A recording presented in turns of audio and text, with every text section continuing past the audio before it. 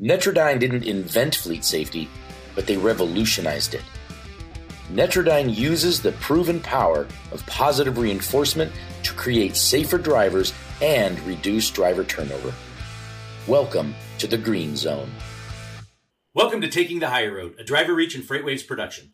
I'm your host, Jeremy Raymer, founder and CEO of Driver Reach. On this show, I interview industry experts and thought leaders who bring their insights to the driver lifecycle as we discuss the industry's greatest challenges, driver recruiting and retention. I appreciate all the positive feedback on the show, and remember to rate and review Taking the Higher Road on whatever platform you're using to listen. On today's show, I'm excited to be talking with someone almost everyone in trucking knows and is familiar with, longtime chief economist and senior vice president at the American Trucking Association's Bob Costello. Bob, welcome to the show. It's great to have you on. Glad to be here. Thanks for having me.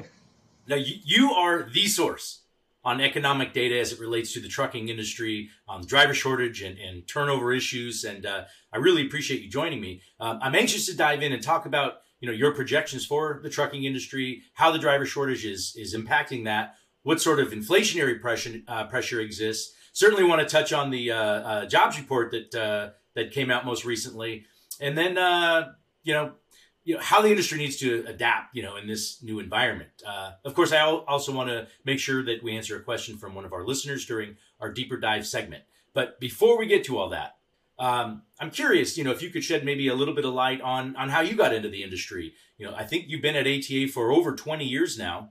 What brought you to the ATA and the role of chief economist and senior vice president? Yeah, it's even longer than that, and longer than I like to admit. But it's interesting. So I came to ATA from an economic consulting firm that specialized in the analysis of macroeconomic trends, wages, and inflation. It fits perfectly with trucking. All of that, especially now, it's the subject we're going to talk about today, and we'll even talk about some inflation. So that's how I came from that consulting firm, and been here ever since, and have never been bored. This is a fascinating industry, changing all of the time. I love it, and so excited to talk with you today about some of this stuff. Well, I couldn't agree more. It's a great industry. I've been in it now approaching 20 years, just about 18, and it's fascinating. It's complex, but such an integral part of the economy. And so you've been, one of the most prominent voices in our industry, documenting the extent of the driver shortage, the trends of where it's heading, and underlying issues of why it exists, and then trying to relate that, to the broader public about what it means. You've recently described the driver shortage as the worst you've seen it, and the trend line, isn't good. You've projected a driver shortage of about 150,000 drivers by 2028, I believe, if nothing changes. And to top it all off, we're actually starting to really see some disruptions to consumers' availability to buy and receive groceries, get gas, clothes, and home goods. A lot of this being attributed to transportation capacity issues.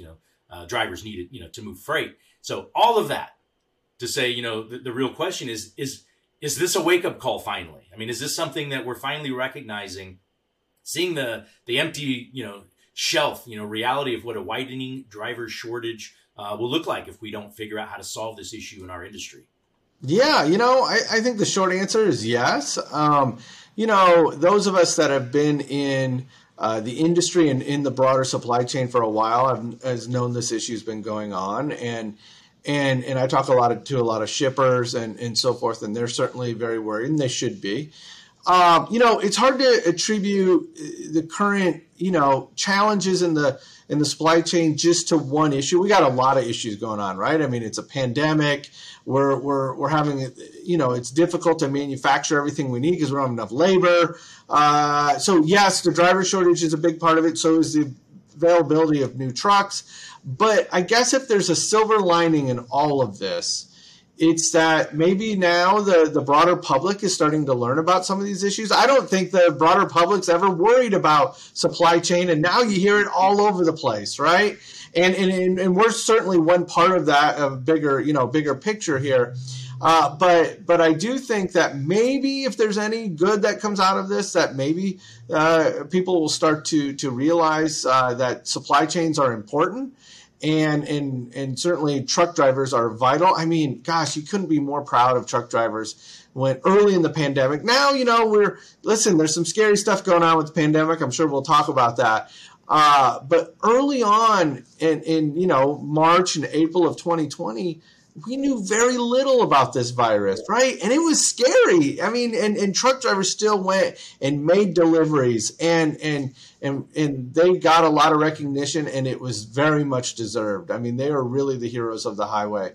And so, it is, but certainly on the mainstream news and all, you're hearing about supply chains like we've never really heard before. Well, and you nailed it as far as heroes, highway heroes, and what we can't let that be forgotten.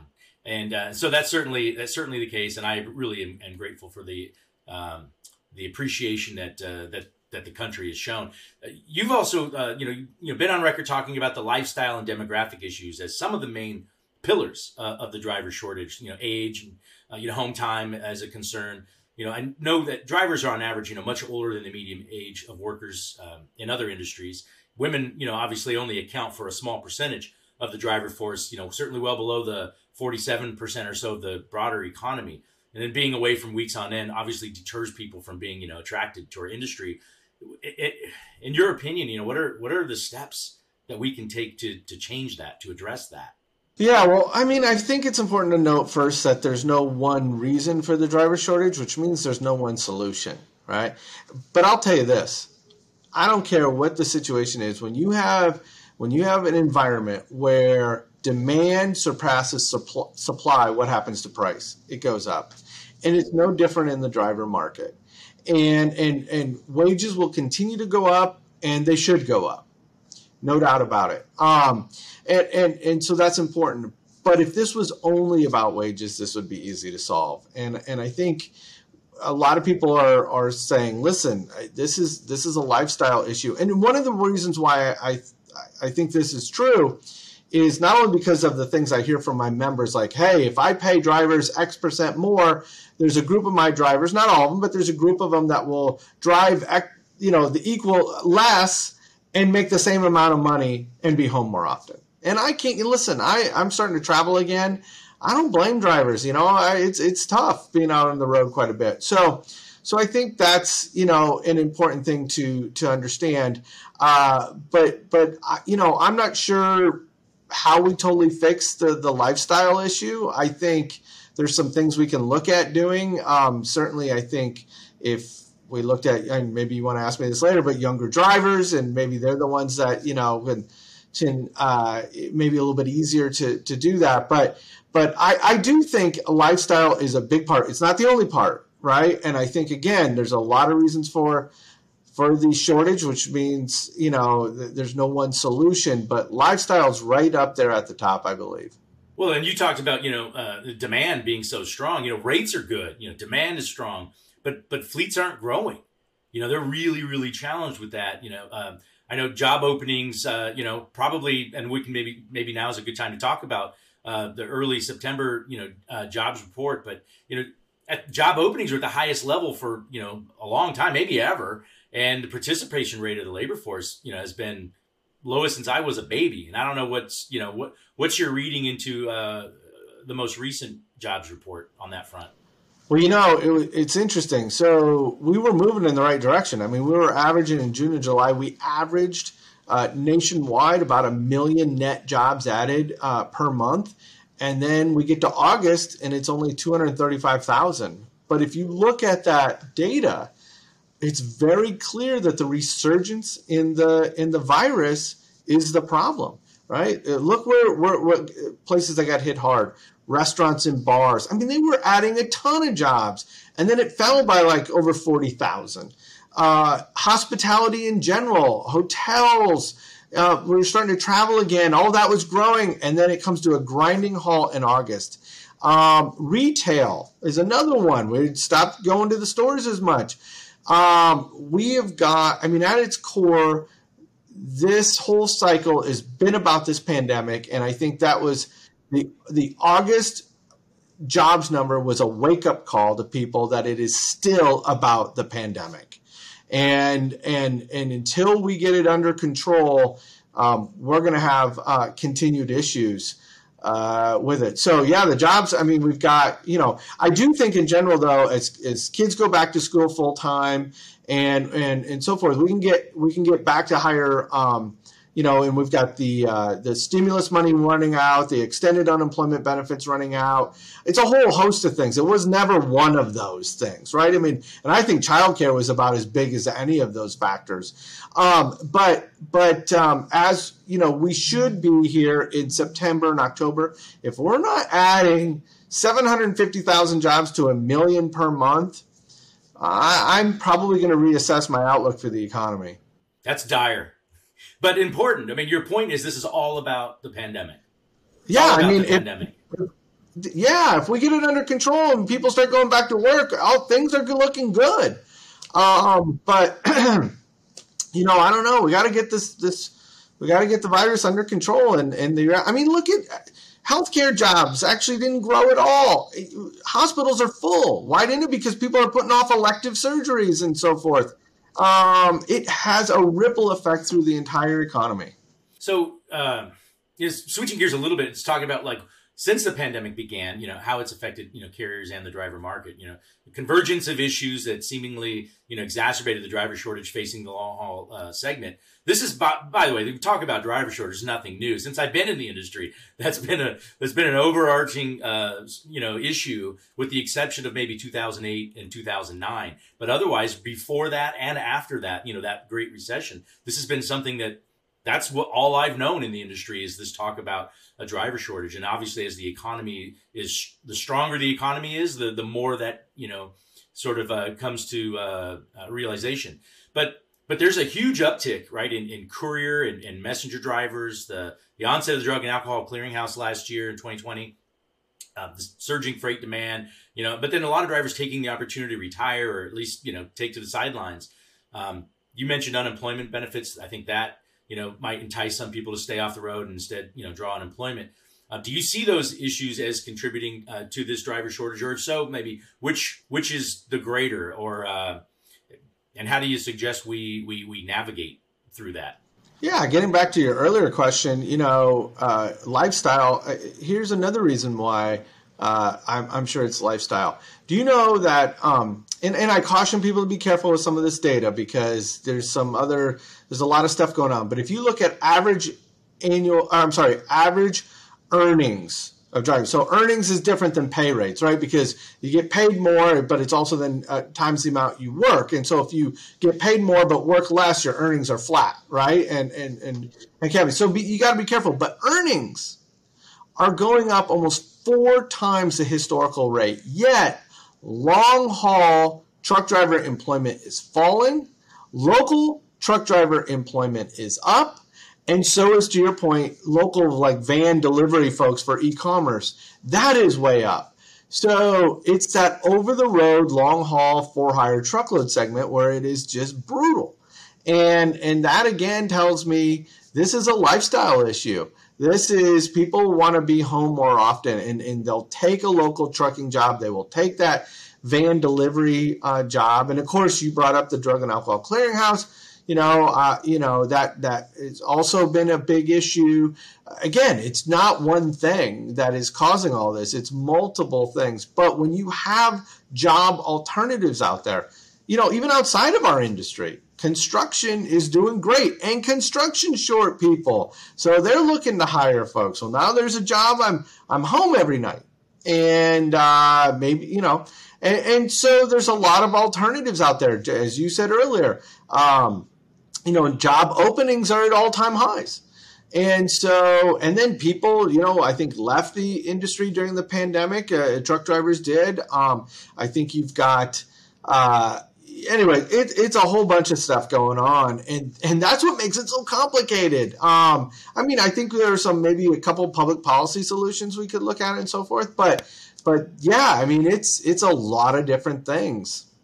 So there is a deeper dive segment that I want to get to, but even before we do that, as a former, owner of a company that all I did every day was recruit, qualify, and hire truck drivers, mostly for local work as the owner of a staffing company prior to Driver Reach, I'm very familiar with the desire to local, and especially maybe things change in a driver's life, and maybe they've got kids now, they got grandkids now, or they need to take care of somebody and they can't afford to be gone for weeks on end, like maybe they used to be able to. But this seems a lot different, and so I can't help but think that desire for local work isn't just because of a lifestyle change, although it is. That's always, I think, an underlying factor. But I think it's even greater because of COVID, because who the heck wants to be, driving all over the country during the middle of a global pandemic if the alternative is I can work locally and be home? So I guess I wonder if,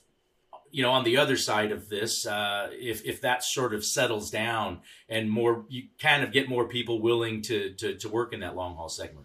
Yeah, I guess we'll have to wait and see. But here's the way I sort of look at it, right? I look at the driver shortage as, and you said it earlier, and you're absolutely right. I mean, this is something we've been documenting since the early 2000s.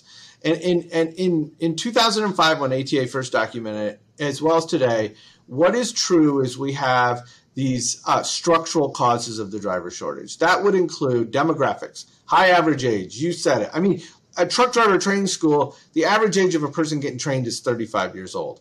We have a lot of retirements. The average age is pushing 50 in the for-hire truckload segment. It's over 50 in LTL and private fleets. And so you get high retirements. And so it's also demographics in terms of gender. You said it earlier, 7% of all drivers are female, 47% of all workers are female, and then lifestyle. Those have all been true for the last 2 decades. But what is different now is you add in this drug and alcohol clearinghouse, which is taken out, over 60,000 drivers potentially out of the market. There's 60,000 drivers we got to backfill on. Then you had the pipeline of new drivers last year, much less because of limitations of social distancing. You could train fewer drivers. DMVs were closed or had limited hours. And then, as to your point, some drivers probably left the industry because of the pandemic, and you add all this up, and that's why I think this driver shortage is as bad as it has ever been. Well, and that's probably just to put a pin or a button, a closure on this whole topic about COVID and the driver shortage and so on. This takes me to our deeper dive segment where we ask a listener submitted question. Will drivers come back to the industry after leaving due to COVID, and will that help eliminate the driver shortage? That's a question submitted by one of our listeners. Your thoughts on that? It's a great question. I don't know that I have an answer. I suspect that it, like a lot of this stuff, Jeremy, is the truth is probably somewhere in the middle, right? I bet you, yes, once the pandemic is more under control, we'll see some of those folks, and especially with wages going up and pay going up, I suspect some do come back. But I bet you there's a whole bunch that don't. They probably found other jobs locally and so forth that they're like, you know what? Even if I'm not making quite as much, I'm home every night, and so I'm gonna stick with this. So I suspect some will come back, but probably not all of them. Let's talk about inflation real quick. It's something that I think is on most of our minds, and I'm curious if inflation is something that we should be concerned about, and how it might affect trucking. Yeah, I mean, listen, inflation is here, and we're part of it. No doubt about it. I mean, you've got, as you said earlier, freight rates are going up. Why are they going up? Because we've got limited drivers. We've got limited number of trucks now with some of the supply chain issues in the manufacturing process. And, inflation overall is going to hit, 7% year over year. I mean, the Fed's target is 2%. Here's the good news, though. The Fed has a dual mandate. It's not only to keep, inflation in check, but it's also to maximize employment. And I think after you saw the August jobs number that was released last week, I think you've got a Federal Reserve that is saying, you know what, we're going to caution here, remain cautious, and we're going to try to maximize employment. So we need that definitely, I think, beat back some of the hawks over at the Federal Reserves and the doves are sort of going to be in charge. And so I don't expect any sort of tapering of quantitative easing, is what we call it, with monetary policy until the November meeting because of that jobs report that came out. But I'll tell you this much: you've got, the Fed targets about 2% inflation, and we're well above that. I do think, though, that as more people come back into the labor force and you can kind of fix some of these supply chain constraints, not all of them, certainly not microchips or anything like that, but some of these, if we just get more production, that will help with that. And so I do think some of that inflation is going to come back down, and that will help, but not to 2% anytime soon, I don't think.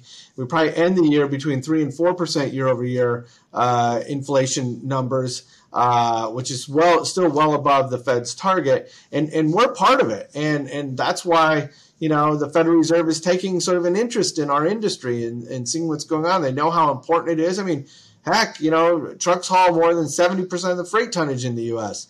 So we're part of a bunch of inflationary pressures that are happening. I do think, I think the most overused word now these days is transitory. But I do suspect that some of this is transitory, but not all of it. And we'll have to see where we end up. The other thing, Jeremy, I mean, I'm excited about the economy, folks. I mean, I don't take some of this stuff as like, I think now is a great time to be in the industry. It's the economy is looking good if we can get this Delta variant and other variants under control and so forth. But certainly one of the things that worries me longer term in the future is, truck drivers deserve more pay, and trucking companies are paying them that. What happens in the next downturn when shippers start pushing back on rates? That could be a tough environment. I don't know how you take pay increases away. So these are, some longer term issues we'll have to think about on all this too. But for the time being, yes, we are a part of a bigger inflationary pressures out there. Well, you had stated, speaking of being optimistic, you had stated that you expect trucking and freight demand to remain strong for at least the next couple of years. And in fact, I think in your words, the next couple of years is the time to make hay. And that seems to be the case. Now, you did throw a little bit of water on that because of the jobs data. So that being, something that we have to keep a close eye on. I'm certainly optimistic too. That does seem to make sense and to resonate. But what could derail that? Is it inventory? I guess tell us why. From inventory depletion, expected economic growth. Is it because of e-commerce demand? What are the things that are really continuing to carry that economy going forward, and why is that make the next couple of years the time to make hay, I guess?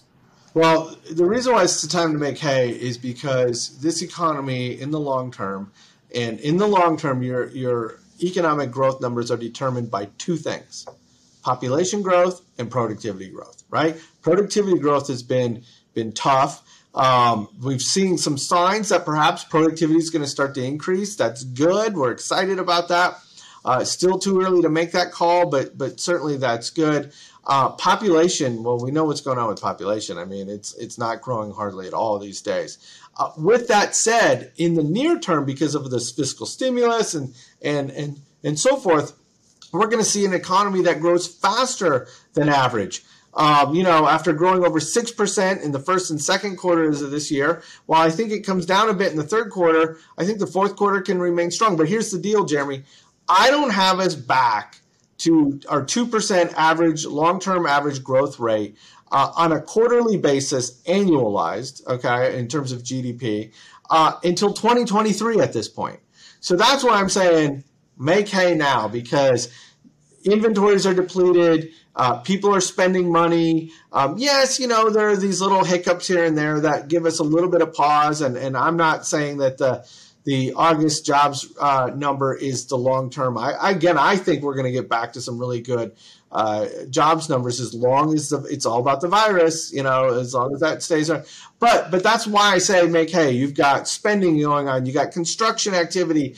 We're building more homes. You got manufacturing growing despite. I mean, manufacturing activity is up almost 8% this year to date. Yes, it's easy comps from last year.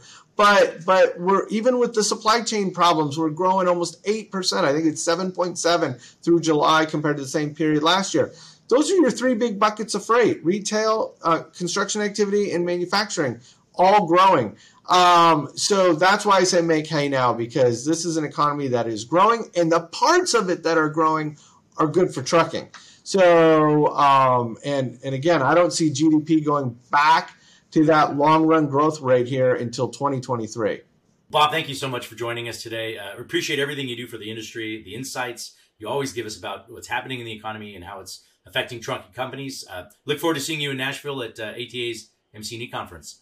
Sounds great. It was my pleasure to be here. Thanks, Jeremy. And thanks for joining me for another episode of Taking the Higher Road, and for spreading the word to your industry peers. We really appreciate it. Remember, you can submit any questions or comments, including those which may appear on upcoming Deeper Dive segments, at podcast@driverreach.com. And don't forget to rate and review Taking the Higher Road on whatever platform you listen. Until next time, thank you for taking the higher road.